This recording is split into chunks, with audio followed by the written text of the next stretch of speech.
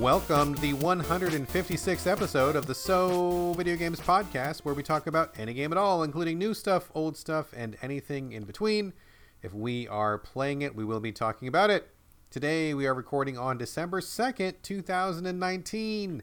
My name is Brad Galloway. I am the editor of GameCritics.com, and I am 50% of this here show. With me is co-host and friend to animals, Carlos Rodella. Interesting intro. Okay, I like this. You should just shake it up each time. Friend to animals. I mean, I love animals. Do you? I was kind of guessing. I was a stab in the dark there. I mean, you could hate animals. I love cats the most, but who doesn't? I don't. Oh, are we gonna have a cat versus dog war at the beginning? I mean, of we the don't show? need to have a war. I can't stand cats. If people love them, that's fine. I used to have a cat. Did not get along with it, and it just, the thing I hate about cats, dude, is like they mess their shit up. They go around and they like knock shit over, and they like, you know, like you have something arranged all nicely, and they know that you have it arranged, so they go fuck it up, and it pisses me off, dude. Like, don't mess up my stuff. Don't knock over my glass of water. Don't, you know, knock my little action figures off of my shelf. Like, fuck off, cat. By the way, that is a video game. You can play a cat and knock things off the shelves. Yes, I saw that. Yeah. Fuck that game. He's like, that's too close to home. Well, I love cats. They don't all knock things off. Some of them do. Yeah, I really dig them. Anyways. The other thing he did, he would puke like on a daily basis. Dude. Well, this sounds like it's your cat. He is a jerk cat. We took that fucker to the vet so many times. Never anything wrong with him. He just had like an attitude problem. And he would fucking puke like once a day. And it was never on the goddamn linoleum. It was never on the hardwood floor. It was always on the bed. The motherfucking couch. That one little spot where you put your foot when you roll out of bed. Right there. It's like, fuck you, dude. I don't like... This terrible. is exactly why you don't like cats. You had a bad experience. I had an extremely bad experience. Yeah. And I am thoroughly convinced every cat on Earth is just like that. Yeah, they're not, so... I don't believe you. Okay, well, we'll have to talk about that some other time. Hold it till after the show. Let's move ahead with what we've got today. Folks, before we jump into this week's games, a couple things. First off, just want to remind you all that if you have thoughts, comments, feedback, requests, anything else, you can contact... You did it again. That's the second episode. I cannot say the word, do not contact us. I don't know what that means. That sounds slightly dirty. What you can do is you can contact us, videogamespodcast@gmail.com. I swear one of these days I'll get that right. That today will not be that day. Also, one other little bit of housekeeping here. The second thing, a couple weeks ago, maybe 2 episodes ago, we talked about Death Stranding, and we had a comment that came in from Jared Johnston, who is a writer at Game Critics. Cool guy, great writer. Love that man. He was listening to the show, and I don't think I necessarily directly quoted him, but I kind of like nutshell encapsulated his thoughts on Death Stranding. He wrote in and he felt like I was off the mark a little bit, so I apologize for that, Jared. I did not mean to misrepresent you in any way. So if anybody listening wants to go back and get the actual straight dope on what Jared said, please go back. His reviews at Game Critics, you can look it up in the archives, get it straight from the horse's mouth, and you can see what he said. I think I said something like he didn't like it that much or didn't like the combat, and he felt like that wasn't entirely accurate. So I apologize. I do not mean to misrepresent anybody. And so, yes, per your request, Jared, this is your serious and emotional apology and retraction for soiling your good name. So that's it for there. Hopefully we're on good terms with Jared again. And we do have a question/comment from him coming up a little bit later in the show. But for right now, let's just get to it and let's start talking about some games. Carlos, as per usual, you are up first with your random, cheap, and or free indie game, probably on PC. Hey, that's a good name for it. Yeah, we were Rolls trying to think of... right off the tongue. It really did. Yeah, so here's the section where I play weird things that are cheapish and or free and talk about them. Today I have one that's a little not as cheap. I found it on Game Jolt, the company distribution platform that I mentioned last week. Game Jolt is great for indie games, and check it out. So I found Village Monsters.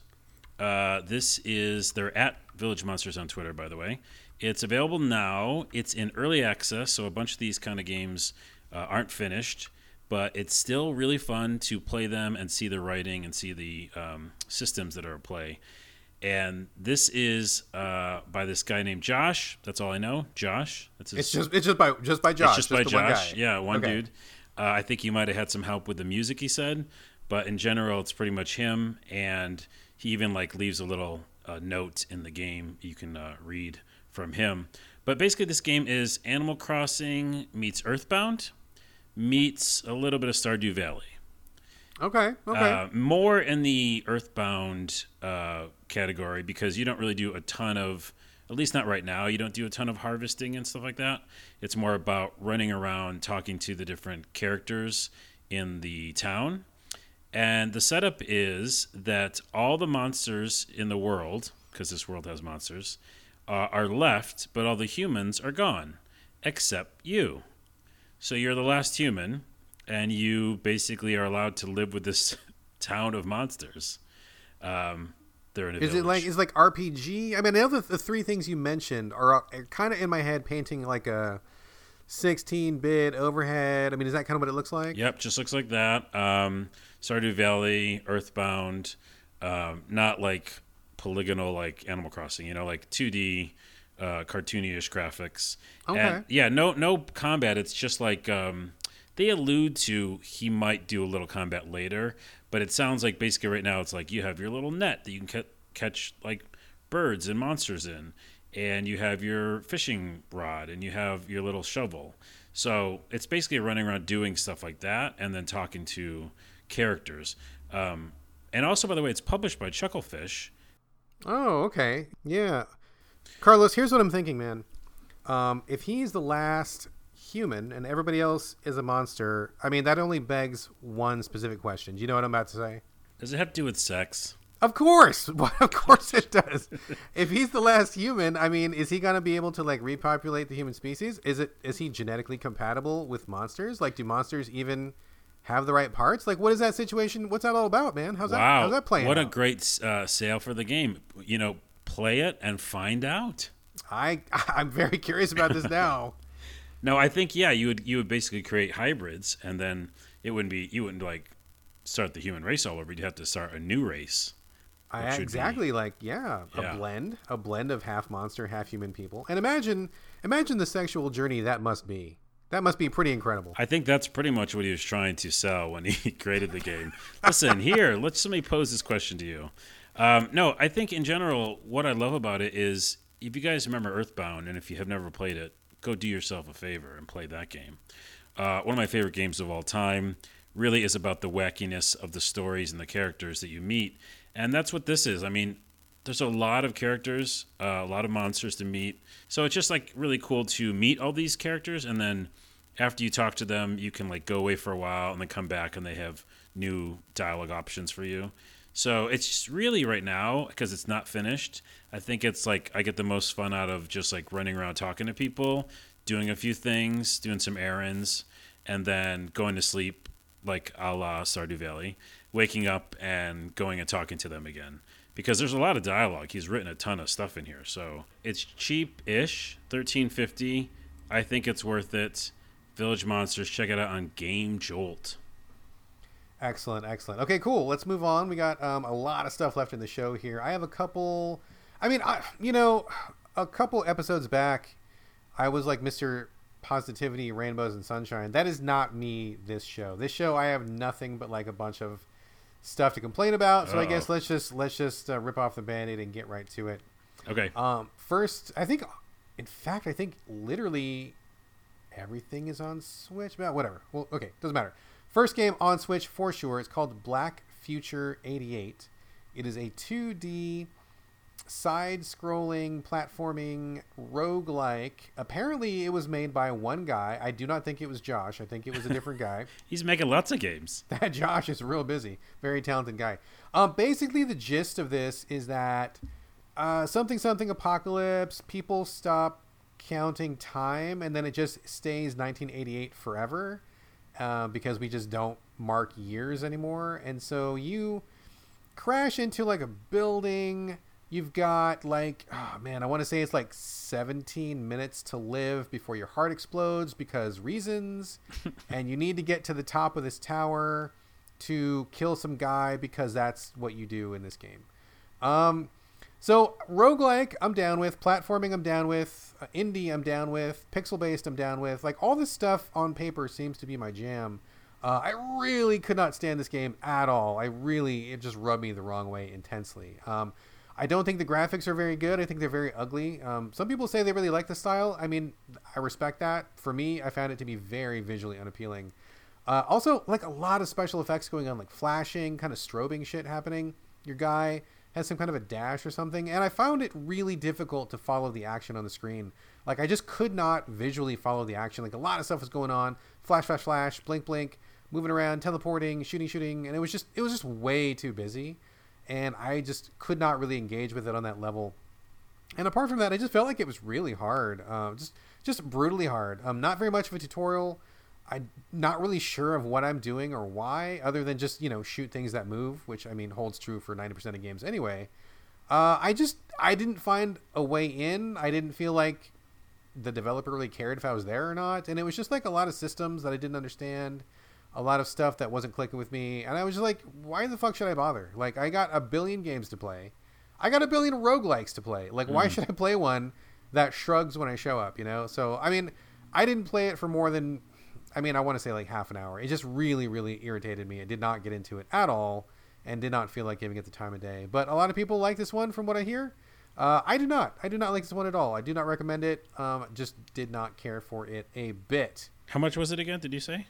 Provided a code by the publisher, so I cannot say. Okay. But it's probably, I'm guessing no more than $20. It shouldn't be more than $20. It's probably less than that. It sounds like it was confusing, and that's like the biggest thing. Yeah, it's just like I didn't, it doesn't take the time to walk you through what it's about. It doesn't really explain the story, doesn't really explain the systems, doesn't really explain why your heart's going to explode in 17 minutes, doesn't explain basically anything. And I get that some roguelikes really get off on having the player experiment and explore and try things, which is all well and good, but like you got to give me at least a little bit of an in.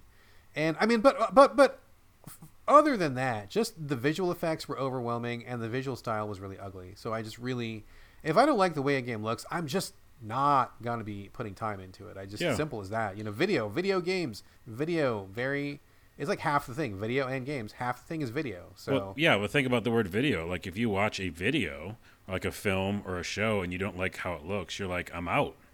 Yeah, just a lot of the appeal is just not there, and I just really could not get into it. So no disrespect to the developer. I hear a lot of people say they like it. This one, 100% not for me, not my jam. Did not care for it, and I'm moving on. Now This next one I'm talking about, I'm actually very disappointed by. Children of Morta. Children of Morta is now on Switch. It's also on every other system known to man.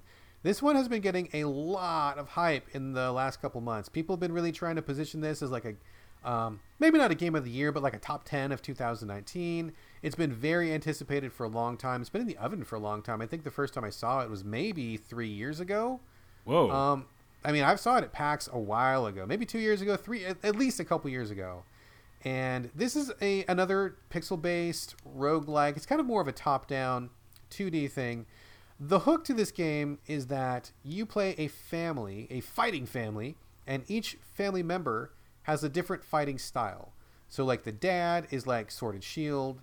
The young son has like twin daggers. He's kind of like a thief guy. There is the older sister who does a bow and arrow sort of a thing. The older brother is like a kung fu master kind of a guy. So each member of the family, there's a couple more, and each member of the family has their own fighting style, which is pretty cool. And I like the idea that you've got like this family. You start off in this house, and there's like this threat of, taking over the land, as things do. Any land with a roguelike, there's always a threat taking things over. And so you got to take the fight to this thing. Story is not super important, but the neat thing is that these family members have conversations between each level. So like you go to do a level, it plays a lot like Diablo, where you're top down, running around, shooting, punching, sorting enemy hordes. You get swarmed like a bunch. There's a bunch of different enemy types. They just kind of come at you. But after you go back to your house, whether you win the level or whether you die, like a discussion happens. Like the dad will give words of wisdom, or they'll have a discussion about what's going on, or somebody will talk about their inner thoughts. And so between each level, whether you win or lose, you get like a little bit more story, which I think is cool. Very cool. I like that idea because it kind of gives you more reason to keep playing, and it lessens the sting if you lose, because you're like, oh fuck, I lost this level, I didn't pass the boss or whatever. But at least you go back and you get a little bit of story, so it doesn't feel so bad. Like, it feels like you're still kind of making some kind of progress, which is great. I like the graphics, and the graphics are great. I think the animation's really great. But the problem with Children of Morta is that it just doesn't feel satisfying enough when it comes to combat. The combat when you're actually playing it just feels, I mean, like I said, kind of like Diablo, but really grindy. Just like as soon as you start playing, you're like, okay, different characters, this is neat. You unlock a couple characters relatively soon, which is fine. But each one has a really massive skill tree. And to get those skills up, it feels like you're just doing level after level after level after level. Like you're just waiting to get skill points to increase your skills. And it just didn't feel like there was enough meat on the bones right away. Like, and I don't want to feel like, okay, I just started this game, I'm in for like 40 hours of grind. I mean, I don't know how long it's going to take to beat it. I did not finish this game.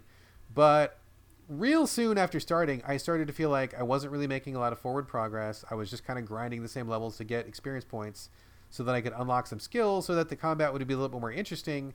But I'm engaging in the combat already, so it's not really that interesting. And it kind of started bumming me out, dude. It sounds like you, I was just going to ask, you replay levels, so it's like, did they want you to replay levels?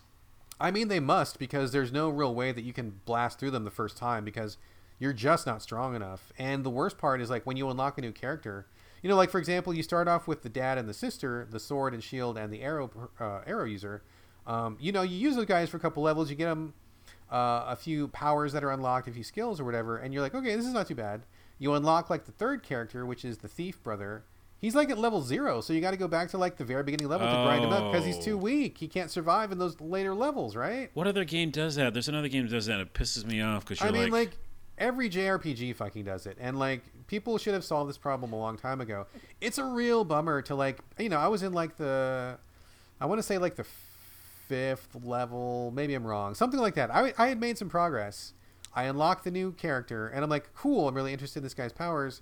He's weak. He's got no abilities, no skills, and he gets killed in 2 seconds. No, yeah, that doesn't happen in every JRPG, because I know I forgot what it was recently, where I met someone, and they were just I was level 9, then they were level 9 all of a sudden. So that's the smart way to do it. That is the way to do it. They do not do that here. Yeah, that can happen and does, so that is unfortunate. Yeah, it's really unfortunate. So it's a bummer to have to go back to, like, earlier levels to grind just so you can get those guys usable.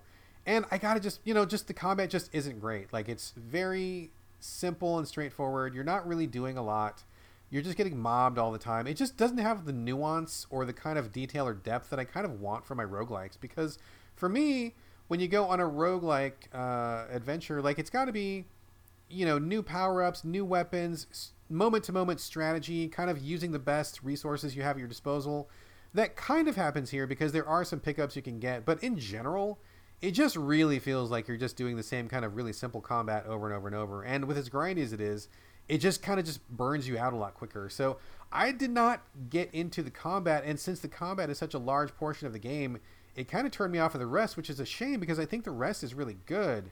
Yeah. Now, just FYI, this does support co-op. It's couch co-op. I don't think it does online co-op in the Switch version. I'm not 100% sure. But there is at least couch co-op. And, I mean, a lot of people who I talked to on Twitter who liked this game said playing co-op is a blast, which I'm like, okay, cool. But this game was not sold to me as a co-op focused experience. In fact, I'm pretty sure they patched it in afterwards. And I just don't want to have to play this with a person. I want to play it by myself. I want to play when I have time to play. I mean, I don't want to have to track my wife down when she's home from work. And if we both, get done with dinner and then play a little, I just want to play. Yeah. That said, though, you bringing that up does bring up a good point of, like, there are, couples or just friends who want to play roguelikes together. And it is a unique, I think, situation that allows for that, because that is something kind of cool that you could just, like, say you live with someone and you want to grind. Oh, that sounded. Jeez Louise. That's a whole. You can do that if you want. You can do that if you want. If you're living with someone and you guys have both set up the situation. If they are a consenting adult, go for it. No judgment. Can grind in two different ways. Whatever way you want to do it. And this way, it's on the video games. And you know what I mean? Like, I definitely, like, I've played lesser games with, like, lesser combat and not, like, amazingness.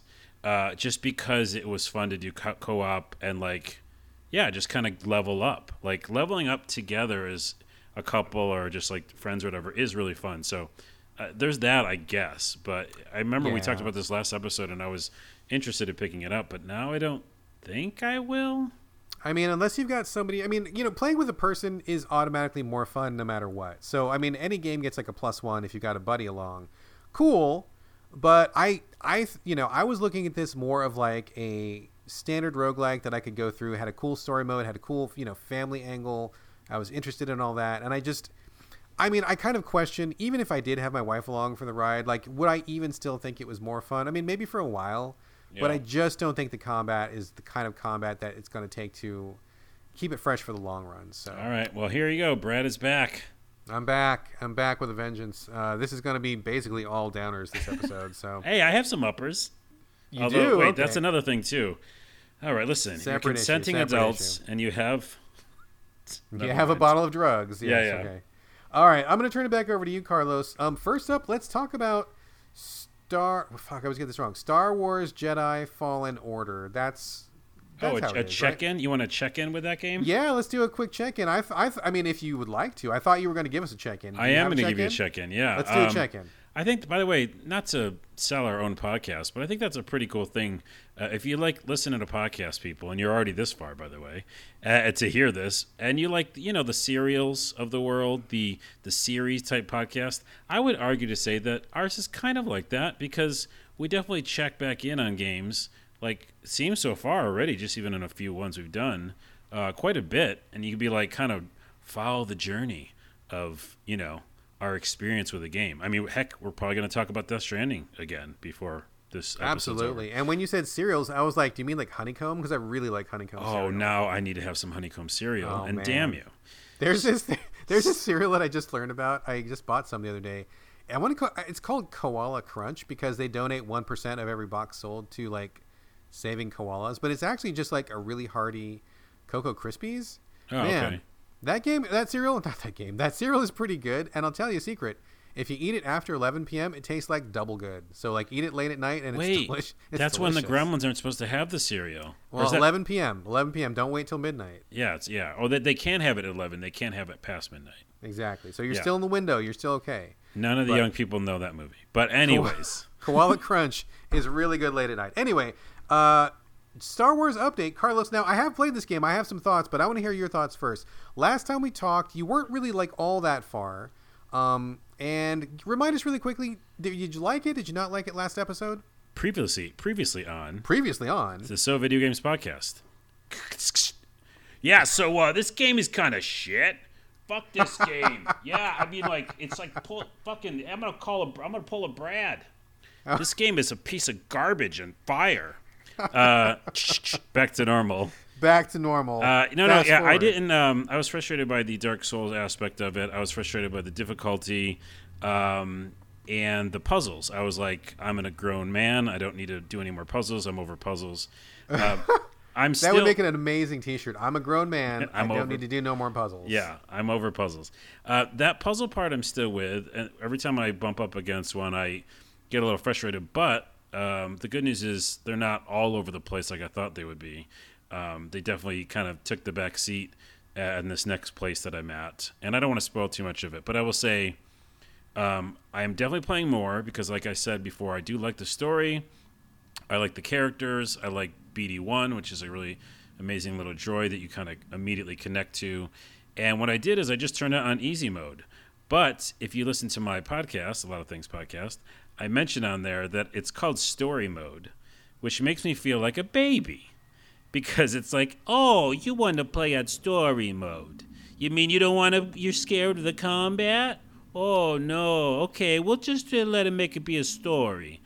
But, and I don't know what the voice that was, but. I mean, that was a good voice. Go ahead. Thank you. But actually, it's still kind of difficult. Even in story mode, you can't like just prance around and be like, I'm the king of the jungle. You basically still have to defend, and you still have to like, fight these guys, but you just don't die by stormtrooper so much. You know what I mean? You don't go like bing bing, couple laser shots, you're over, respawn, and that's the part that really talk about taking you out of the story part of it that they build so well. And I'm like, oh, I really want to know what's going on. Okay, so that's the first thing. I put the story mode. I accepted that I would just be, that person. And had a great time. And here's the thing. Brad, I started feeling like a badass. And that's kind of what I think a lot of people that picked up this game wanted to feel like. And I get it. Respawn want to make another thing, and that's fine. Make your own version of Star Wars. It's fine. Add a little Dark Souls in there. But I'm not saying change it totally. But I will say if you were one of those people like me and wanted to feel like a Jedi because it's in the name of the game, you feel like I feel so much like a badass. Like the people are like, watch out, the guy's coming around the corner. I'm like, yeah, I am. And I'm going to take out all of you fools real quick. So that's A. I feel like a badass story mode. B, as you play it further, you notice a lot more mechanics. So I just got into a place where I got inside a vehicle. That's not really that much of a spoiler. And it was a whole crazy set piece that was incredible. And I kind of had never seen anything like it in a Star Wars game. So if they do more of those things, I'm like so in. So A is story mode, feel like a badass. B, there's definitely new mechanics that I'm interested in. All right, fair enough. So how far along are you? Do you know roughly? I don't know roughly. I've hit a few planets. 3 planets? 4? 3 planets, I think. Okay. Good to know. So after you had started, I decided to jump in as well. So I started Star Wars Jedi Fallen Order. And for the first probably like 2 hours, I was pretty into it. I'm like, oh, this is really cool. I do feel like a badass Jedi. You know, I like the third person action because, you know, a lot of Star Wars games in the past have been first person. If you're old enough to remember those, never a big fan of those. So I liked that it was third person. I liked, you know, that there was some platforming. When we talked about it the first time, you made a lot of references to Uncharted, and I think you were totally spot on because a lot of the platforming, it feels like it's kind of pushing you forward the same way that Uncharted wants to keep you moving, where there's a couple like little low ledges you can jump and, you know, mantle over. There's a couple jumps you do. There's, like you said, that there was a lot of those like slip and slides that happen. Oh, there is buku slip and slides. There is ridiculous slip and slides. It's a little bit out of control. It's like the Chutes and Ladders school of game design in this game. It's too much with the slides that you go down. There's like ice slides all over the place where they just shunt you down. There's like these slippery jungle slides. By the way, why are those fucking slides there? I just realized that. Who put those slides there? I don't even know. That's not a natural slide. That's like a man-made fucking slide. The slides are out of control. Doing like one of them or 2 of them in total is fine. There's like 19 slides in every level. At least. There's 150 slides. It's ridiculous. So for the first couple hours, I was like, okay, not super grooving on the main character. He seemed kind of boring to me. Really generic. Seems to kind of, you know, designed by committee to appeal to like all of the whiny white, you know, fanboys who get their panties in a bunch anytime anybody with color shows up in Star Wars, or a woman, for God's sakes, heaven forbids. So I didn't care for the main character too much, but I liked the supporting cast. I thought they were cool. You party with this black lady who's cut herself off from the Force. She's got a lot of like, you know, traumatic past, and then you've got this alien pilot guy who's kind of this grizzled, scruffy, doesn't really want to put himself in danger kind of a guy. That's kind of cool. BD-1, your droid who rides on your back, also pretty cool. Like the cast. And things were going okay. But after a while, I just got really, really tired of it, dude. I'll tell you, the way that this game draws influences from, you know, from Uncharted, from Tomb Raider, from Dark Souls, a little bit from Titanfall. I mean, you know, you get a pass on the Titanfall one because it's the same developers. But the rest of this, a lot of it feels like it doesn't really go together. Like the Dark Souls elements don't make any sense. It doesn't make any sense that you need to find these, you know, these meditation spots. And why would that bring back all the enemies in the level? It doesn't make any sense. And as they want you to do Dark Souls exploration, but in Dark Souls, when you explore, you find like badass weapons and really powerful armor that's worth finding. In this game, you find palette swaps for your poncho that have literally no gameplay effect, or like these different color swaps for your ship or your robot. Again, just cosmetic. It makes no sense that you would track down all this stuff in the level because there's like no benefits getting it. And it's the worst kind of cosmetic. A poncho, just like a million things for one outfit. Pick maybe 2 outfits. Oh my god, dude, he's got like 42 different ponchos, and I'm like, are you kidding me? He doesn't have like a different pair of pants. He doesn't put on a hat. Like, what's going on? No. It's like worthless stuff. But I mean, that even wasn't too bad. But the thing that really got me was like when I got to the puzzles. The puzzles are awful. I told really you. Awful. You were totally right, dude. Those puzzles killed so much of my positive energy. Pushing balls into holes and figuring out how to get the giant ball up a ramp. And I'm getting, oh my God, these puzzles are terrible. And these have like literally nothing to do with Star Wars. These feel like the worst kind of Tomb Raider puzzles that are just not good. And they take up a long time and they're really awkward and sometimes they're not clear. And you got to like spend a lot of time running around the level trying to get back to the right place to do the right thing. Oh, and, I mean, that reminds me. Those things. Oh, yes. I'm about to say it right now. The thing that is the worst, absolute worst part about this game is when you finally finish whatever it is you're doing, they always say, okay, now go back to your ship. And it's never a fucking straight line back to your ship. You got to go through like chutes and ladders and hills and valleys and tunnels. Or how about a fast travel, motherfuckers? I know, there's no fast travel. I'm like, oh my God, will you please just let me get back to my ship? And sometimes it is so not clear how to get back to your ship. And it seems like when you look on the map, it would be simple. But then when you go to do it, sometimes there's a ledge that's a one-way ledge. Or you're at the bottom of one of those motherfucking slides. And you cannot climb up the slide. And you're like, I just want to get back to my ship. You're telling me to get back to my ship. I just want to move on with the story. And in the first world, like the second world, I think it was, I spent like more than an hour trying to get back to my ship. And I couldn't figure out how the fuck they wanted me to get back to my ship. I started to like legit hate the game at that point. And I just was like, you know, combat is not good enough in this game for me to put up with this shit. The pickups are not good enough. Like the story is not good enough. That map does not help at all either, doesn't it? No, it looks like it would help, and it really doesn't help. It doesn't. And I just started getting really, really frustrated with it, and like the frustration started to really override those little moments of Star Wars coolness, like when the music kicks in, or like when you reflect a laser back to the stormtrooper, or you know, like when you see like, you know, one of the big enemies, I won't spoil it, but like when one of the big enemies shows up from Star Wars, you're like, oh cool. Like those Star Wars moments are what I'm here for. That's what I showed up for. And they get drowned out by not being able to get back to my motherfucking ship, the stupid slip and slide designs, the crappy Tomb Raider puzzles, and the really like shitty combat. The combat is shitty in this game. Yeah, I feel like go ahead. It's shitty. It's really shitty. It's just bad. Yeah. No, I think that's what it's kind of ties into the Dark Soul thing that I was mentioning, is that, and that you mentioned too, it's there for what sake? Like, for what reason? Who knows? You know what I mean? Because, and like, because it's people like Dark Souls, I guess. And it's like, oh, it's going to be kind of like Sekiro, where you have to like be up and close and personal. You have to like parry a lot and really like attack immediately, or you'll die. Like, none of that makes sense. Like he could, yeah, it just doesn't make sense. And it is, like you said, it is not fun. But story mode made it more fun because I wasn't fucking dying all the time. So yeah, I mean, to be fair, I think that they have the beginning of something cool here. If they had just focused on maybe just staying with the Uncharted school of design, where it just kind of funnels you forward, a lot of set pieces, a lot of explosions, and doing cool Jedi shit, like I'd be like, yes, I like that. That's cool. I want to do that. But the Dark Souls stuff makes no sense. The combat is nowhere near as good as FromSoft combat. The level design is garbage, and a lot of this time I spent just felt wasted. I did not feel like this game respected my time. And one thing that gets me more pissed off than anything else is when I feel like this game is wasting my time, or any game wastes my time. I'm out, dude. Like I'm not going to live for infinity, okay? Like I need to like maximize my game time, and fucking running around in circles in a goddamn level because I can't find the exit is stupid waste of time. I think what you said is perfect. If it was like a Uncharted with a fast travel at the end of your like level, like what? Just go to a cutscene and show them getting on the fucking ship. Absolutely. You know what I mean? Just get us out of that? here. Yeah. Move us to the next section. Give me some more gameplay. Because guess what? We just spent a long fucking time on that whole map. Oh my God. Absolutely, dude. Like you go through all those levels and they're really long and kind of intricate.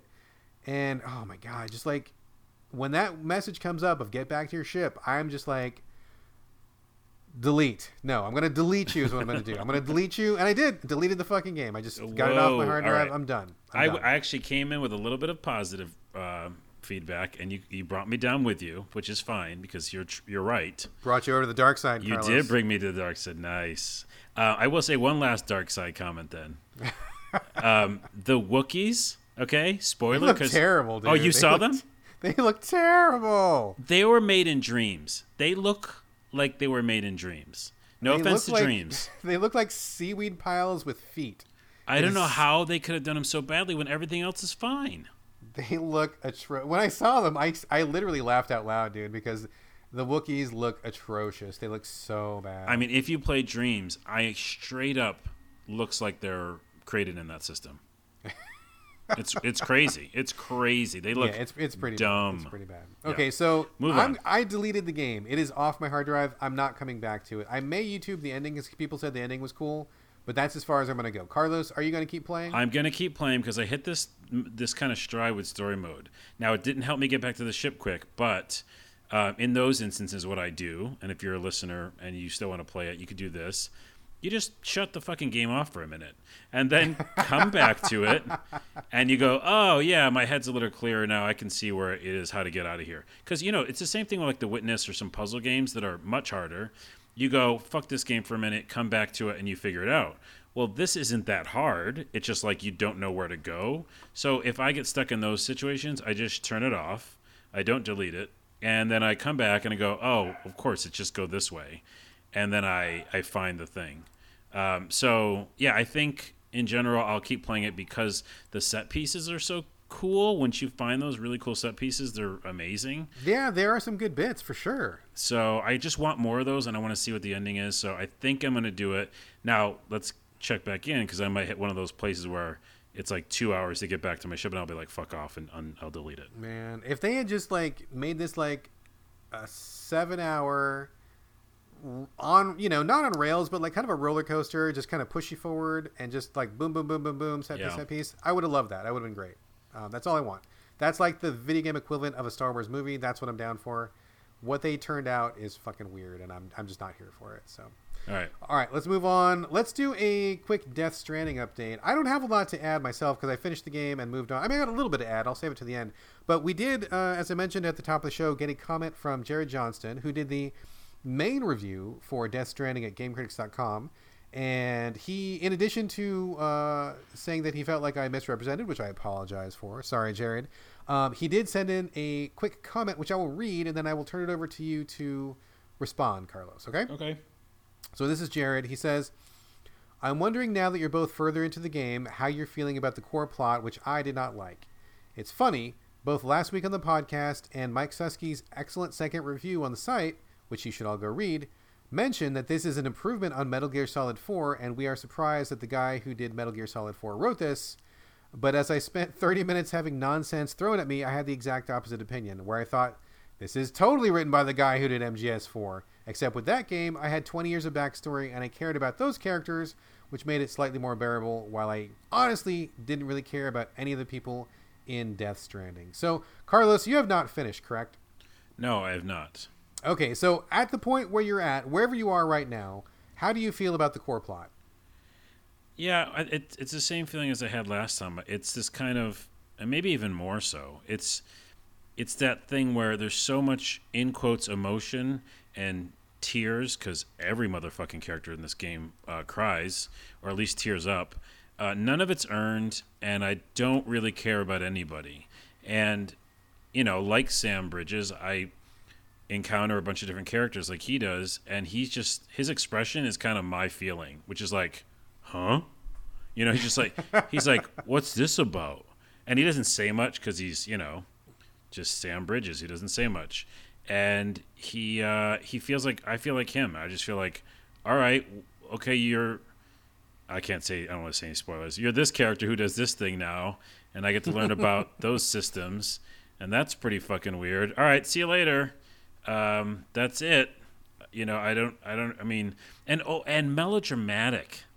There's definitely a character I just met who's over the fucking top, and I don't care. Even though all of his, it's a pretty, sad story, but I can't believe it, So, after we talked, in the last podcast, I heard you playing it or something like that, or we talked about it for something, and I went back in, and it was 4 hours later, because it is a game that definitely hooks you in. Mm-hmm. And the systems, you're like, oh, fuck, I just got to get this one more package. And I found all those snowy hills those snowy hills are really hard. And I was like, yeah, but fuck you, Snowy Hill. I can beat you, because that's just in our nature as people to be like, oh, I can beat this system. So I got stuck back in for, I don't know, beat like 3 more chapters or something. Pretty huge. Okay. So I'm pretty deep in, but I still don't care. So I think I might do the unthinkable, which is watch the ending on the internet. So oh no! I don't know. Don't watch the ending on the internet. Don't watch it. Wait, you don't? What? You don't even want me to watch it? It's not worth watching, dude. It is totally not worth watching at all. No, it's totally not. Because I covered this. I think I mentioned this in the podcast before, but I'm going to say it again just really quickly, just for the sake of answering Jared's question. I played this game for 57 hours. I loved 55 hours. The last 2 hours, which is basically the ending, is like a solid 2-hour ending. It's garbage. It's total garbage. It's nonsensical gibberish. There's a lot of beginnings of cool things. There's a lot of there's like 4 or 5 really cool ideas that pop up, but they just like get a little bit of lip service, and then Kojima moves on. None of it really ties together. And when he finally gets to the very end of like his explanation of what's going on, it's just crap. It's total crap. Kojima cannot write a story to save his life. He cannot direct to save his life. There's no drama. It was a mess. But I will say that playing this game, mind you, playing is great. I think he is like god tier game designer, really brilliant, truly genius when it comes to the mechanics. I mean, I loved playing this game. Had a great time. I don't regret it at all. But man, that story was a pile of flaming horseshit, and I don't recommend it to anybody.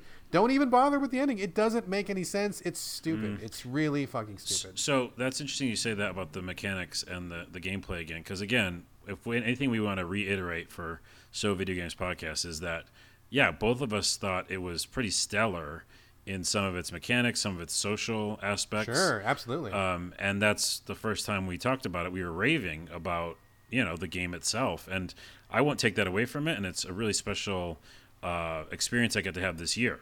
I think it's fallen out of my spoiler top games of the year, weirdly enough. I think it's not sticking with me enough. It was definitely more of a shock and awe kind of thing. Like, what the fuck? This thing is crazy. And then, yes, it's addictive, but like, why am I doing it? So, whereas if anybody is having any question about what my probably favorite game of the year is, I always say Greedfall is so good about me wanting to care about the outcome. And so, of course, I'll keep putting in the 20, 30, 40, 50 hours. But, yeah. I don't know. I don't know what to say anymore. Fair enough. About that training. I love the mechanics so much. Like I said, the story's garbage. Hate the story. Characters, I felt nothing for. Waste of time with the story. But playing the game, Death Stranding, I thought was amazing. I love what he did. I played it all the way through. I did everything I wanted to do. I think the online, I mean, we raved about it. And like you said, I'm not going to take any of that away. I love playing that game. I just don't love the story. And the ending is an insult. It's like a slap in the face. Okay. But I wrapped it up 2 episodes ago, and I kind of felt like I wanted more, but there just wasn't anything else to do. Like, I didn't want to just do random missions over and over for no reason, because, I mean, there's really no point to it. I mean, it was just like, I don't want to play it just to play it. I got to have, like, a goal. So I'm like, well, I want more of this feeling of playing it, but I don't want to play this anymore because there's really no goal for me. So I think what I'm going to do instead is I'm going to go back to Metal Gear Solid 5, which I never finished. Never finished it because the story really put me off. I hated the story in that game. I hated the characters. Like, it made me vomit. Like, I just couldn't stand it. But I want more of the mechanics. Kojima is a genius when it comes to gameplay design, scenario design, mechanics in his games. Like, he's totally a genius, and I love what he does. I just can't stand his writing. I can't stand his story. So I'm going to go back to Metal Gear Solid 5, which I never finished. I'm going to skip all the cutscenes, and I'm going to just play the game. I'm just going to, like, get the gear. I'm going to do the stealth. I'm going to get that dog that has, like, the knife in his mouth. I'm like, that's amazing. I'm like, yes, I want a dog with a knife in his mouth. I want my dog to stab people for me. That's great. I want to ride that little mech suit thing that you get. Yeah. I want to just play the game. I'm going to ignore all the story, and I just need some more of that crunchy Kojima goodness. That's what I want, but I do not want the story. I'm going to do the same thing. I actually was going to tell you that because... Oh, shit, really? Yeah, because I own it. I mean, it's in my digital library. You know what I mean? Yeah, yeah. I bought it. I played it. I played a ton. Again, I got lost by the cutscenes. I was like, why the fuck do I care about these people?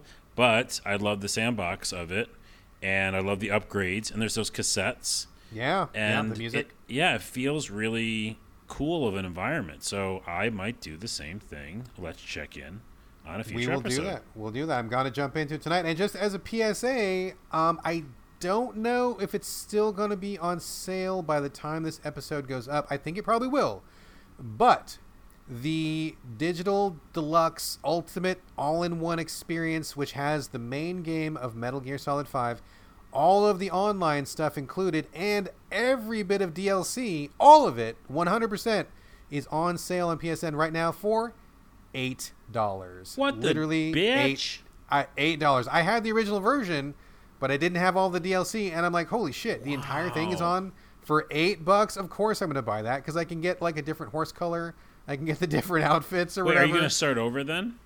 I was not really that far, and the last time I played it was like a long time ago. I'm just going to start fresh, dude. I might start over. You just got me excited. I might just get this. $8, people, for all of it. That is a ridiculous fuck. Even if you hate the story and cutscenes like I kind of do, the gameplay is great, and for $8, that is a ridiculous deal. You've got to get it.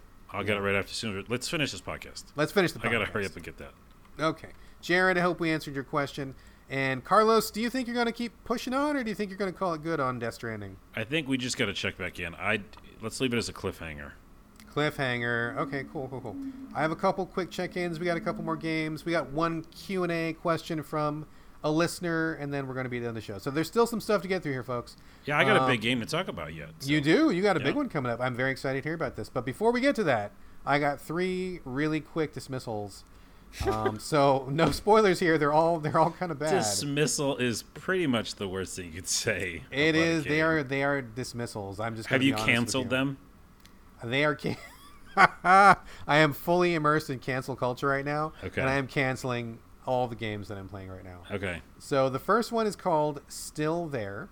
You play a astronaut who is stuck on a space station. He's doing his job and he wants to come home. It's really interesting, the design. It's a hand-drawn, very small environment. So like imagine yourself sitting in a spinning office chair, right? So like, and then what you can do is you can spin in your chair. That's all you can do. You can't go anywhere. You just spin. So like in front of you is like your control panel. You spin to the left. It's like your food source. You spin to the back. It's like where you sleep. You spin one more time. It's like the other like control panel or something. That's what the game is. Like you're basically spinning in a chair. That's all, your whole environment right there. Weird. So what you do is you talk to this AI guy, and he just kind of, he wants to do this job, and he's like, oh, go check the water filter. Hey, go check the radar. Hey, go check this thing. And it seems like kind of interesting. I kind of like the idea of it. I like the fact that it's kind of really small and indie, and that it's clearly more of a thinky kind of a game. But this game is really, really, really hard and obtuse, and they give you like no help whatsoever. So I'm sitting playing it. I'm checking out the environment. I'm thinking this is kind of neat. And the AI guy is like, hey, go check the water pressure.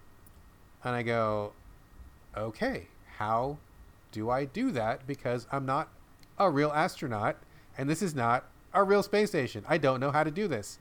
I stumble fuck my way through it. I'm just pushing buttons at random. I mean, they give you some help, but it just is really, it's way more obtuse than it should be.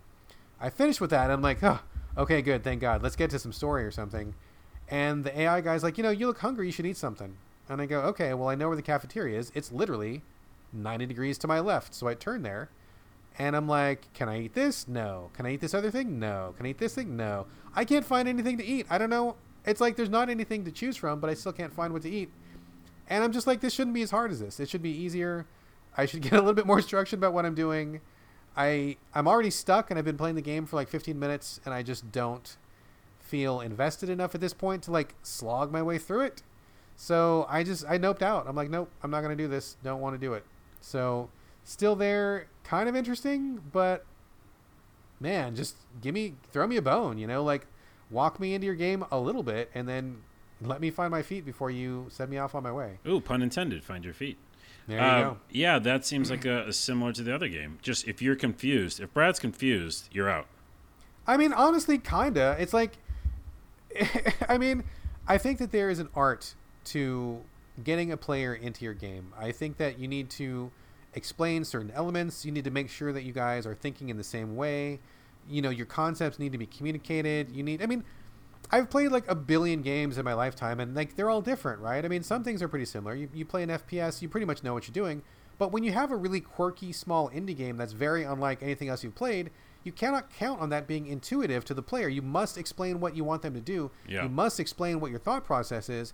And if you don't explain it, what you're asking for is a player to get stuck and frustrated and to move the fuck on, because these days there's a billion fucking games out there. So, I'm not going to sit there and beat my head against my monitor because I can't figure out what to do, right? So, anyway. Makes Still sense. there. Next up, Lost Ember. This is another indie. This is about I don't even know how to even approach this, dude, because I feel like it's a little bit of like Native American appropriation. Where so you play as like a spirit that did not get to go over to the afterlife. You're kind of stuck on Earth or whatever it is you are. And there's this, like, they talk about the tribes and they talk about their rituals and like their beliefs and stuff. And it looks kind of like it's kind of dipping into Native American stuff. But the guy's talking, he's got a British accent. And so I'm kind of wondering, like, what the connection, why is it British? And how is this connecting to, like, this Native American kind of, like, animal type of myth that they're going with? And as you play it, there's not really a lot going on. You're just kind of running from place to place. When you get to a certain place, third person, you start off as, like, a fox, or maybe you're like a wolf. I've seen the trailer for this. Yeah, it's a pretty cool trailer. You're running around, and it seems kind of like an open world exploration thing, which is really not what it is. You just kind of run from point to point, and when you get to a point, the British guy shows up, and he's like, "Oh, hey, by the way, you were like this guy in your past life, and this is what happened to you. Okay, move on." And then he just like tells you a lot of stuff, but you don't really do a lot of stuff. Like, you're just running from British guy telling you something to the next time the British guy tells you something. And it's really just like, I don't care. Like, I'm not really interested in your story because I'm not really sucked into your game yet. And just running from place to place is not very intriguing. Now, the hook to this is that your fox/wolf can transform or like, kind of possess other animals, not in like a negative devil way, but just like, you just borrow their body in a friendly way for like a little while. Yeah. You can be like a hummingbird and fly around, which is neat for like 5 seconds, or you can be like a little wombat who kind of rolls around. What was that game? Remember that game, Everything? I know that game. I did not play that game, but I know what you're talking about. There was something similar where you like kind of take over different forms. Yeah, and like, I don't know what Everything was like. I saw it, but in this game, you basically just take over somebody else's form to keep moving to the next time the British guy talks to you again. And you just don't really do anything. You just go from story bit to story bit, and I wasn't involved in the story, so I didn't really care about getting to the next story bit, and the gameplay of just going from place to place, not interesting enough to really suck me in. So by the way, who's this British guy? I don't know, man. It's weird. It's really weird. I guess it's better than like somebody trying to fake like a Native American accent, which would be also kind of horrible, but it just, the whole thing feels really weird, and I don't quite understand what they're going for. Canceled.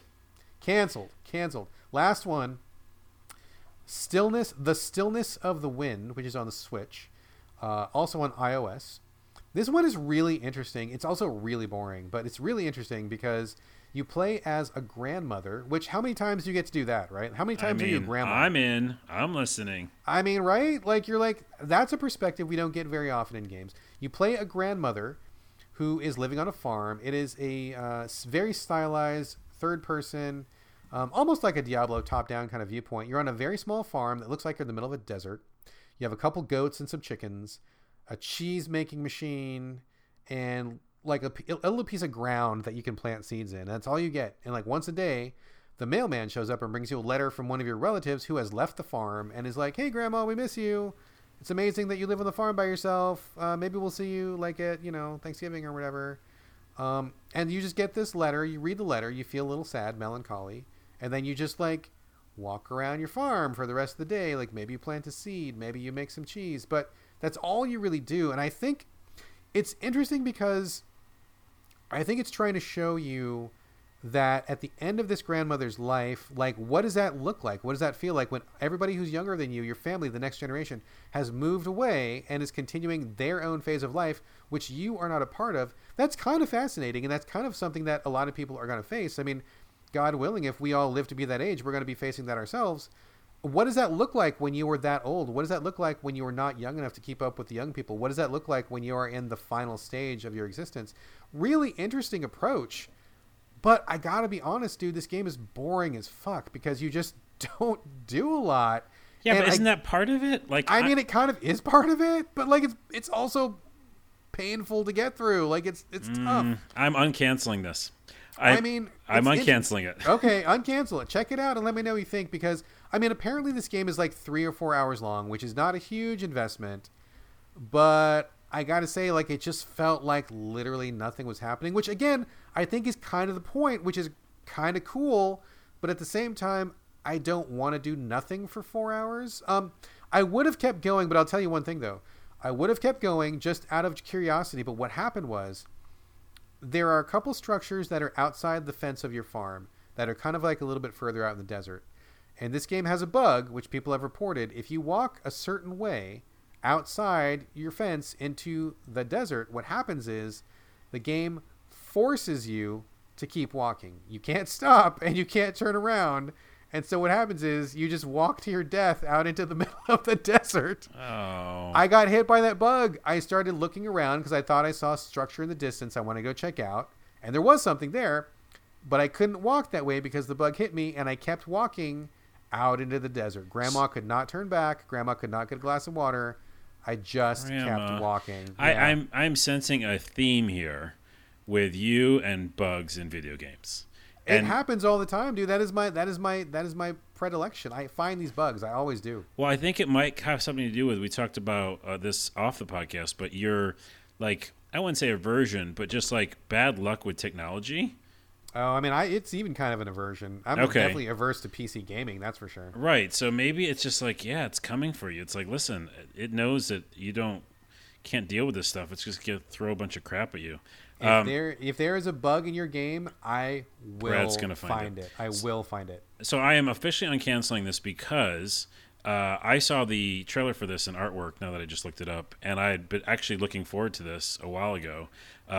As you know, people, dear listeners, that I will try any game, and weird games. I mean, Brad will try any game too, but I totally relish and enjoy the abstract, obscure, and something that's like really going to be, I think, in quotes, boring for other people. And I just relish those games. And this is definitely this interesting take, I think, on what a lot of reviews call it is grace. Like seeing like what it means to be like, you know, quiet and live this kind of interesting, desolate life. And yes, I don't think video game wise, it looks like it's going to be fun, but it's about expectation. I don't think I'd go in with that, like wanting something else besides just like, I mean, people love Harvest Moon and back to Stardew Valley and stuff because not really much happens, but they do like just enjoy running around the farm and stuff. And it feels something similar to that. And if it's a short experience, I'm all in. So I didn't mean to say that you don't like weird games, because you love weird games. We love every game on this podcast. That's what you start with every time we talk about the show. But I think I would enjoy this more than you, because give it a shot. Yeah, I like the solace idea a lot. Give it a shot. It definitely gets the solace. It gets the loneliness. A lot of people describe this game as meditative. I think that's all true. I just needed a little bit more to do, and I think it would have been okay. I mean, apart from getting hit by the bug, which was a big problem. Right. Other than the bug, I just needed a little bit more. But I like the idea. I like the subject material, what it was going for. I like the concept of being that older person who's just like, you're just not in the thick of things anymore. Like, you know, grandma got left at the farm because grandma's really old and no one wants to hang out with her. And what does that look like? That's really fascinating to explore in the game space. You know what would be amazing is at the very end of the game, like grandma becomes a wizard or something, or like grandma like kicks ass and she has to fight a monster and there's like a boss at the end. That would be pretty cool. That would be dope. And if that actually happened, I would go back and replay this game. I'll let you know, because I'm going to play it. Go play this game and find out. So that's all I have to say. I didn't hate that game, but I found it really tough to get through. So Stillness of the Wind, I think, is really interesting. Not for me, but I think it's really interesting. I'm glad it exists. And yes. I wish it didn't have that bug, because I would have kept going. Okay. Yeah, you had grandma die of dehydration, so that's I mean, it was kind of fitting that she walked out and killed herself in the desert. Really kind of sad. So anyway, reminds me of like those stories you hear about when a relative gets really old and they can't fend for themselves. They become a drain on the village. They just like chuck them off a cliff or something, or they like send them out on the ice flow. You know, I've heard those stories. I don't know if that's true or not, but have you heard those stories? I haven't heard that specific story, but Oh man, I've heard that some Inuit tribes, and this may be totally false. Maybe I got to check on Snopes or something like that. But I've heard that sometimes when they get really old, they just go out on a little ice floe and just go out in the ocean because they don't want to be a drain on the village anymore. That kind of what it felt like when Grandma started out in the desert. She's like, right, Debbie Downer. And I know, right? It's the happiest podcast in the world right here. Okay, moving on. The last game we're going to talk about before we get to Q&A is Wargroove. Carlos, you mentioned to me you're going to play this. I'm very curious. I know a lot of people have played this and a lot of people like it. This is the I don't know, like a top-down kind of I don't know exactly the graphics, kind of is it polygonal or is it pixel graphics? Fire Emblem graphics. That's it. I mean, that's all I really have to say. And it's very much like Advance Wars, where you kind of have units move around a map, do some strategy stuff. Yep. So Carlos, tell us about Wargroove. How are you finding it? Yeah, Advance Wars, Fire Emblem. I mean, not as much as like you're losing characters and you have to be careful like which heroes you send out and stuff like that. It's more. Well, I'm playing the campaign, so the story-based mode is definitely more. What's the way I want to say it? Just simplified in the fact that there's a basic story. You are Queen Mercia. You have to flee your home and your kingdom because of invaders. And there's a huge map, and each little point in the map is a battle or like a side quest.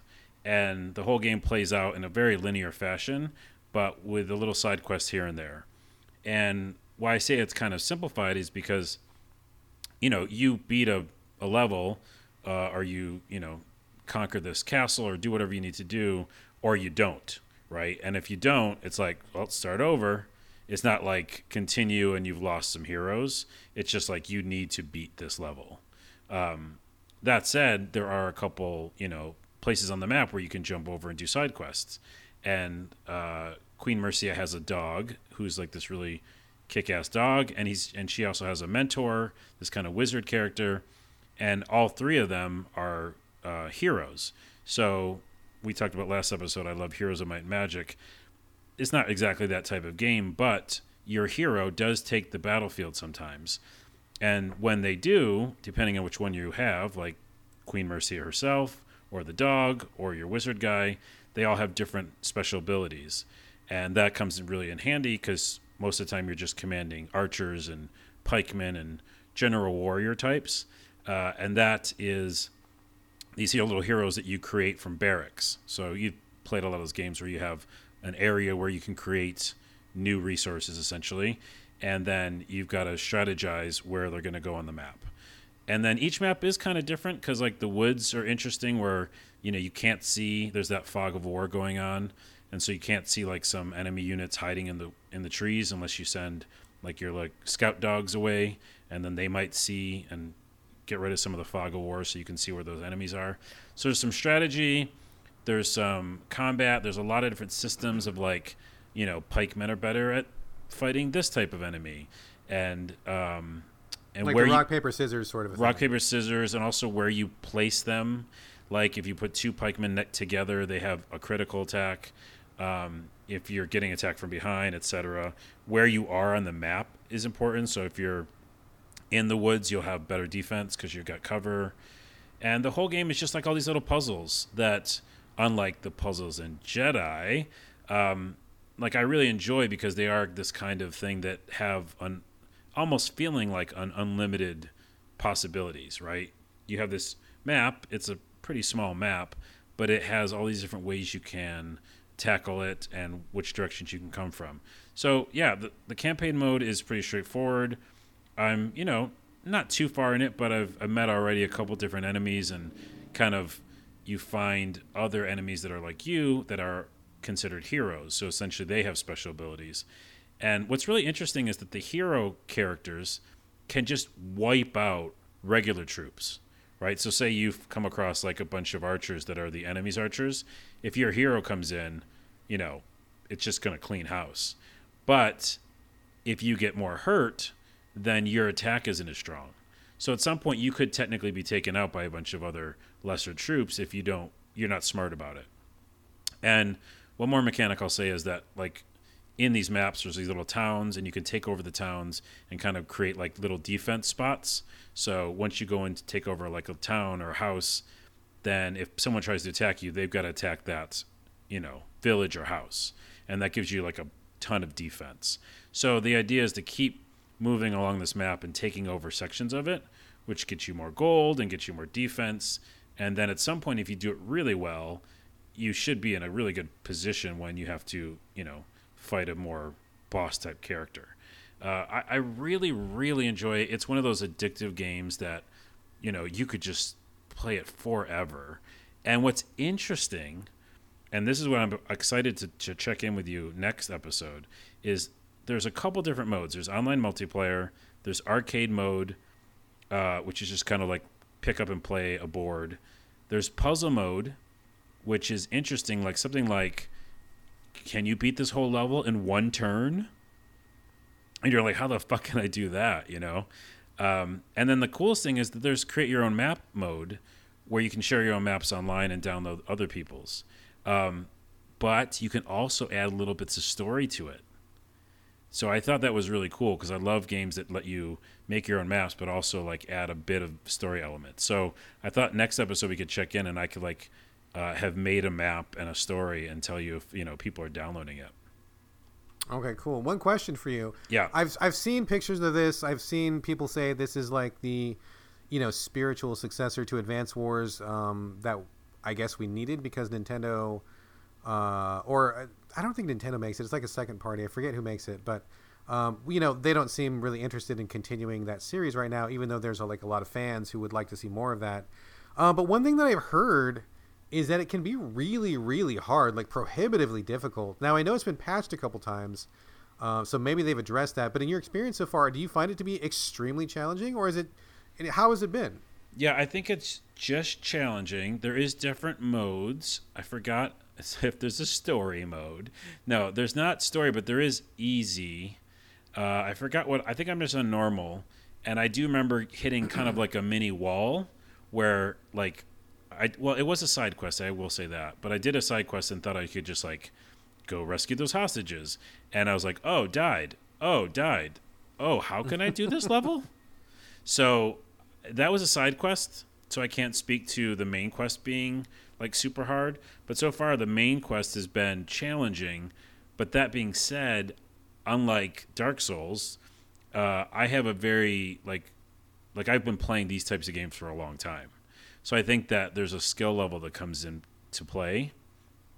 Are you good at XCOM or are you not? People are either good at that or they're not. They've been playing those types of games for a while. And I feel like I've been playing these Advance Wars type games and kind of understand the mechanics of when I should heal a character and when should I take over a village. So is this a humble brag? Are you humble bragging right now? I'm humble bragging that I'm okay at these games. Yeah. If you want to flex, Carlos, go ahead and flex, buddy. It's okay. You're entitled. I've been doing this the whole time. Actually, the whole podcast. Just to see if anyone notices. I have been working out my arms, so, But no, I think I think it's challenging. I don't think it's, fucking difficult. Yeah. I think it's, yeah. Okay. What and where are you playing this? On PC? PS4. PS4. Okay, cool. I believe it's also... I think it's on everything right now. Definitely on PC. I'm pretty sure it's on Switch. I think it's on all the systems. So that is Wargroove. Now, is this, just to be clear, I believe that there's two. Is this the first Wargroove or there's Wargroove title something subtitle? I think it's just Wargroove. I think this is it. Maybe the first one. Okay. Yeah. And by the way, it's published by, get this, Chucklefish. Those people are getting around these days. They are getting around. That was 3 of my titles today was published by them. Are you getting checks on the side? Are they paying you? Okay, so they also give me some money. But the thing is, I like their games at the same time. So it works out. Don't anyone believe that. I really don't get any money because I could use it, and they're not giving me any. I mean, same, dude. If anybody wants to sponsor us, I will take money for sure. We should have led with that. Talk about bearing the lead. I know, right? Hey, we want to get Video paid. Games Anybody podcast. We are for sale. Absolutely. Okay. But I am gonna go into story mode pretty deep, and I'm also going to make my own story. So let's check back in with this because I really do like it quite a bit. Okay, good. Check back in on Wargroove next time. We are going to get to your games coming up in a second, but before we do that, we have just one really quick dip into Q&A. On the drive home, before we recorded, I wanted just to put some feelers out to see if anybody had questions or comments. And we got one from Elijah. And Elijah, I don't know how to pronounce your last name. It's Beahm. I'm guessing it's either Baim or Beam. I don't know how to pronounce it, and I apologize because, when you email somebody for a million years, because Elijah used to write at Game Critics, maybe still does once in a while, perhaps. But, you see somebody's name in email, and it's, who that person is, and you know them very well, but, like, you don't hear the name out loud, right? And so there's a couple people who I'm like, I know them, and I know how to spell their name, but I don't know how to pronounce their name, and Elijah is one of those. So, Elijah, please let me know how to pronounce your last name. But you can find him on Twitter. It's at @unabridgedgamer, and he writes for other sites now. He's left Game Critics. He got his fledgling feathers in and took flight. He's now getting paid at other bigger sites, so congratulations to Elijah. But he says to us tonight, Carlos, he did have a question. He says, what is a licensed IP that you would love to see a game come from? So I'm guessing, what movie property, what TV property, what kind of property out there would you like to see a game come from? I have an answer, but Carlos, let's hear your answer first. I have a million, but I'm just going to pick one in the essence of saving time because we had to get to that fucking Metal Gear Solid sale. My answer, and that's not a lie, my answer is The Boys on Amazon. Because essentially, if you're not familiar, that is a series about superheroes who aren't so super or nice and are mainly, a lot of them, douchebags and terrible and the dark side of being super. And this is a TV series, right? It's a TV series on Amazon. Okay. And it's, I think, pretty brilliant. And it does pay off. Like, it's one of those ones where it's a brand new series and you're like, ugh, is this going to pay off at the end? And it does. Like, I really like the ending.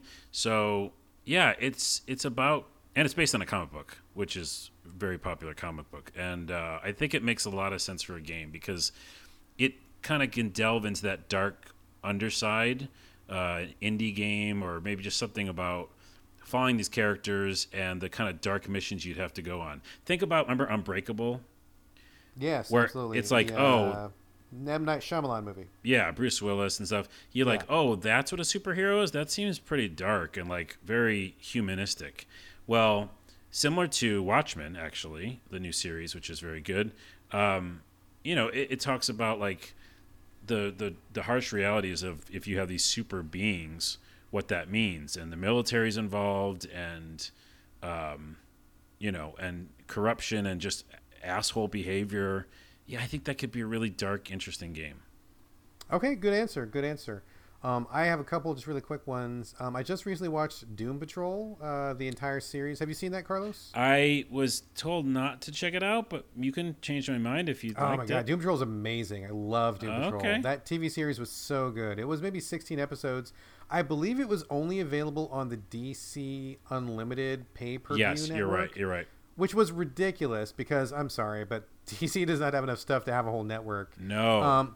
But it's like $8 a month. You can, pay your $8, watch the whole thing in like a week. It's totally worth watching. I really love it. It's about a misfit group of, they're not even superheroes. They're just people who have superpowers. They're kind of like misfits and maladjusted people. And they go on these like really abstract, earthbound flavor adventures, honestly. They do this really weird, bizarre stuff out of left field all the time. I think that would make a great game. Would really love to play that. I think also, a lot of... What was that? I was going to say also based on a comic. Also based on a comic. Yeah. So that is a lot of potential for some good storytelling shenanigans there. But the thing that I really would like to see a game from, Big Trouble in Little China. I love that movie. Have you seen that movie? It was a video game.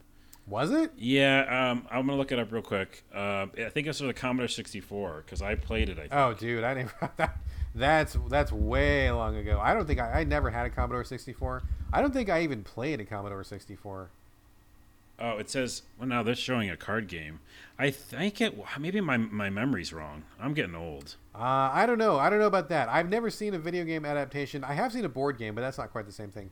Yeah. I would love to see a video game because, it's got this like urban fantasy setting where you've got the real world, but you've also got monsters, you've got magic, you've got like, different types of mythology converging. You've got action, you've got guns, you've got cars and trucks. There's all sorts of things that you could mix up in to get a really kick-ass adventure. I love that movie. It's probably my favorite movie of all time. I love the action. I love the tone, the humor, the darkness of it. And I think it would be perfect for all sorts of, like, maybe open world shenanigans, mission based. I mean, that could very easily translate into something that I think would be a big win. I love that movie. What's that game? Oh my goodness. It's like a Kung Fu open world. I know the one you're talking about, and I don't know what it's called, but no way are we gonna forget that. We're gonna forget it. It had a re-release and everything. It was so good. I know it. It's Sleeping Dogs. Sleeping Dogs. Yes, Sleeping Dogs. That's why we can't remember, because that title sucks ass. That's a stupid It does title. suck ass, but that game is great, and that's what I think of when I think of Big Trouble in Little China. Very similar, and in fact, Sleeping Dogs did do a Supernatural DLC. I think they did the Chinese-style hopping vampires, if I'm not mistaken. Something like that. Yeah. They did some kind of Supernatural thing, which is cool. I wasn't the biggest fan of that game, but I did think it was pretty good, and something along those lines, but more keyed into Big Trouble in Little China. I would eat that up immediately. I would kickstart the shit out of that. BTWs, okay? Uh-oh. Big Trouble in Little China did come up for the Commodore 64. Wow. And I'm looking at a video of it right now, and it looks like Kung Fu. Remember the NES game Kung Fu? Yes, I do. I think maybe later it isn't like that. No, it's all side-scrolly. Yeah, it's side-scrolly, basically Kung Fu. There's a guy in a cloud at some point. It is ridiculous. I know I played it. Now I'm never going to... my memory's good. I'm not going to second-guess That is an amazing cut. I had no idea that existed. I'm going to pretend like it doesn't exist, and I'm going to keep the same answer because I feel like this movie deserves better than that. No, I like both your answers. I like all of our answers. Excellent. Okay, Elijah, I hope we answered your question. Thank you so much for listening, and thank you for giving us that question. I think that was a good question to ask. Got me thinking, that's for sure. One last segment, and we're going to wrap the show. Carlos, games coming up. This is your jam, sir. What you got? I have very interesting ones. And I'm very excited because I might start one or two of them tonight. I thought you were going to say nothing, so this is a very good answer. I was ready for you to say I got nothing. But I generally always have something, but last week I think was the least amount of things I had. After Party is going to be like, do you remember the SNL sketch where they always joke about getting to this one guy and they never get to him? No, I don't remember that, but I don't watch SNL that much. But I believe you, it was a real thing. Okay, there's something that I remember, and someone will tweet probably to me about it, but it's like, oh yeah, I'll talk about this next week, and they just never do. Well, what's it, After Party? We've talked about it like 3 weeks in a row. Yeah, neither one of us has gotten to it yet. I have not played it yet, so I apologize for that. That is still in my games coming up, and I definitely will play it. But I have found two... Someday. No, not someday. I'll play it. Okay, I'll play it someday. Someday. These two I found while looking for indie games. And again, cheap and free and indie and demo goes a long way. So these are two really quick hits. One is called No Love. It's a sci-fi RPG about bettering your, in parentheses, evil self. Okay. I'm not going to say anything more. Just Google it. No Love. It's sci-fi RPG. Just Google that. It is weird as fuck. Has Earthbound kind of feel to it. Has very unusual new style graphics, like abstract, just weird graphics, and a really interesting, vibrant, silly future, they call it. Turn-based combat, but also a lot is basically a weird story that you just uncover. No Love is what it's up on my next up list. And also, Don't Give Up, A Cynical Tale. This was a video game RPG on Kickstarter created by Taco Pizza Cats, one of my favorite developer names ever. And it's a comedic retro-inspired RPG about the cynical and hilarious realities of social interaction and confronting your inner demons. Does that not sound good? It sounds interesting to me. There's a free demo available for that game, Don't Give Up, so that's probably why it went to the top of my list. Don't Give Up, A Cynical Tale. Going to try that free demo. Very excited. Art style is very cool. RPG, again, tones of Earthbound. And No Love, a sci-fi RPG. So excellent. Okay, there it is. I look forward to hearing further information on these games. Yes. Oh, before we wrap up, I thought I mentioned, when you mentioned sci-fi, I've never mentioned this on your podcast, but I was a voiceover in a video game. Do you know that? Well, number one, this is your podcast also. Right. And number two, I do not know that, no. So the game is called, let me get it right. Rimdiresa. Nope. Hold on. What? Hold on. Because they were really proud of me the first time I mentioned it. It's called Rimdiresa. Well, that's close. You got to spell it. I don't even know what you're even saying. I know, but I'm trying to pronounce it the right way. It's Rymdresa. It doesn't look like it would sound like that, but they taught me how to say it because I did voiceover, and it was Rimdriesa, something like that. Anywho, it's a sci-fi game where procedural universe, 2D, really interesting, exploring sci-fi indie game. But I'm an Easter egg, and if you like find this one little planet somewhere, as you are in real life, by the way. I'm dressed as an Easter egg right now, who's flexing, but flexing Easter egg. Call this episode "Flexing Easter Egg." Only on this show, folks. So if you find this one planet, there's like a little audio journal, and I wrote my own little like poem or like audio journal thing, and I read it too. So, yeah. All right, is that on PC?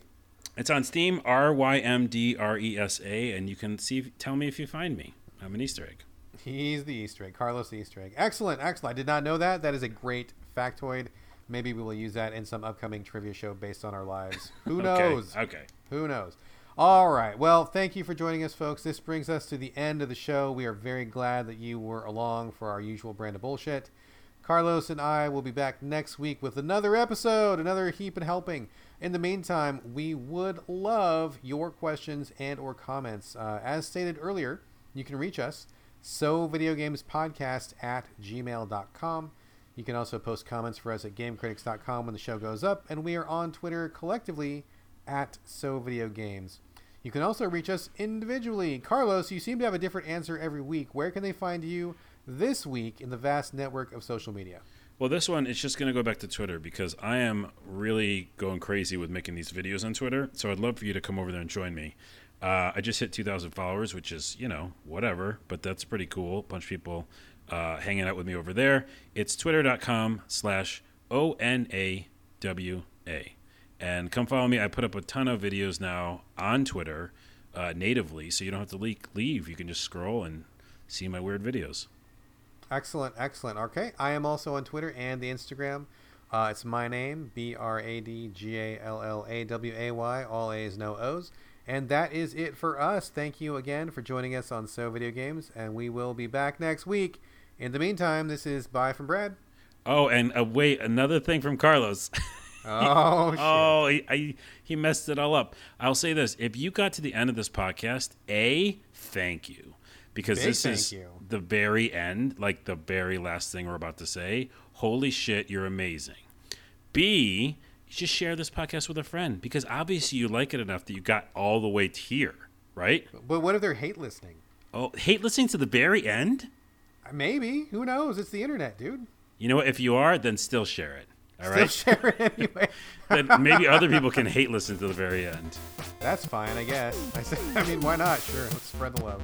And with that, I'm Audi 5000.